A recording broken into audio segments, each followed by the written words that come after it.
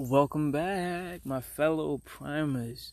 Today we are going to be talking about an endurance drink that is sure to help you in whatever endeavor that you're currently embarking upon.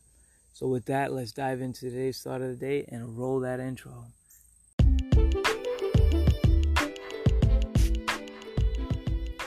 Welcome to State of Prime, keeping you primed mentally, physically, and spiritually. Let's dive into today's thought of the day.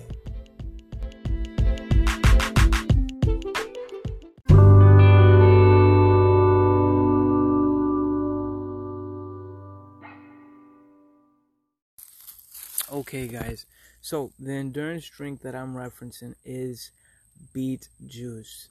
Now, specifically why I chose this is because I've personally been drinking this for a couple years, and I definitely notice the physiological changes that happen when I drink this. Now, it has nitric oxide, which is great for opening up the blood vessels and helping to pump the muscles. So it's associated with the muscles, with endurance, and I'm not going to get all sciencey here because, we can, but that's not the point of this video, is to share that with you. So the recipe, if you head on over to State of Prime on YouTube and go to the channel and look up endurance drink, you should see it. And that's actually the video that you could actually watch if you want to actually see how it's made, how I make it. And I can just give you the recipe here if you don't want to go watch it. The recipe is beets. You blend it with water to your taking, however you want. Add some lemon in there, a little bit of sweetener if you want, a little bit of salt. Boom, good to go.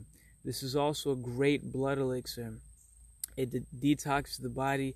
It's great all around, and all I want for you guys to do is for you to check it out and let your experience speak for you. You'll notice that also when you use the bathroom, your stool, it might be a little red from eating the beets. That's a great thing. That adds to the detox power of it. It flies through the body and it stimulates the lymphatic system, which is our drainage system, and just taking all those toxins that's building up within the body. So look into that, guys. Definitely try it out. And that's it for today's thought of the day, guys. I just wanted to share that with you. Keep that body primed. Until the next one, stay primed.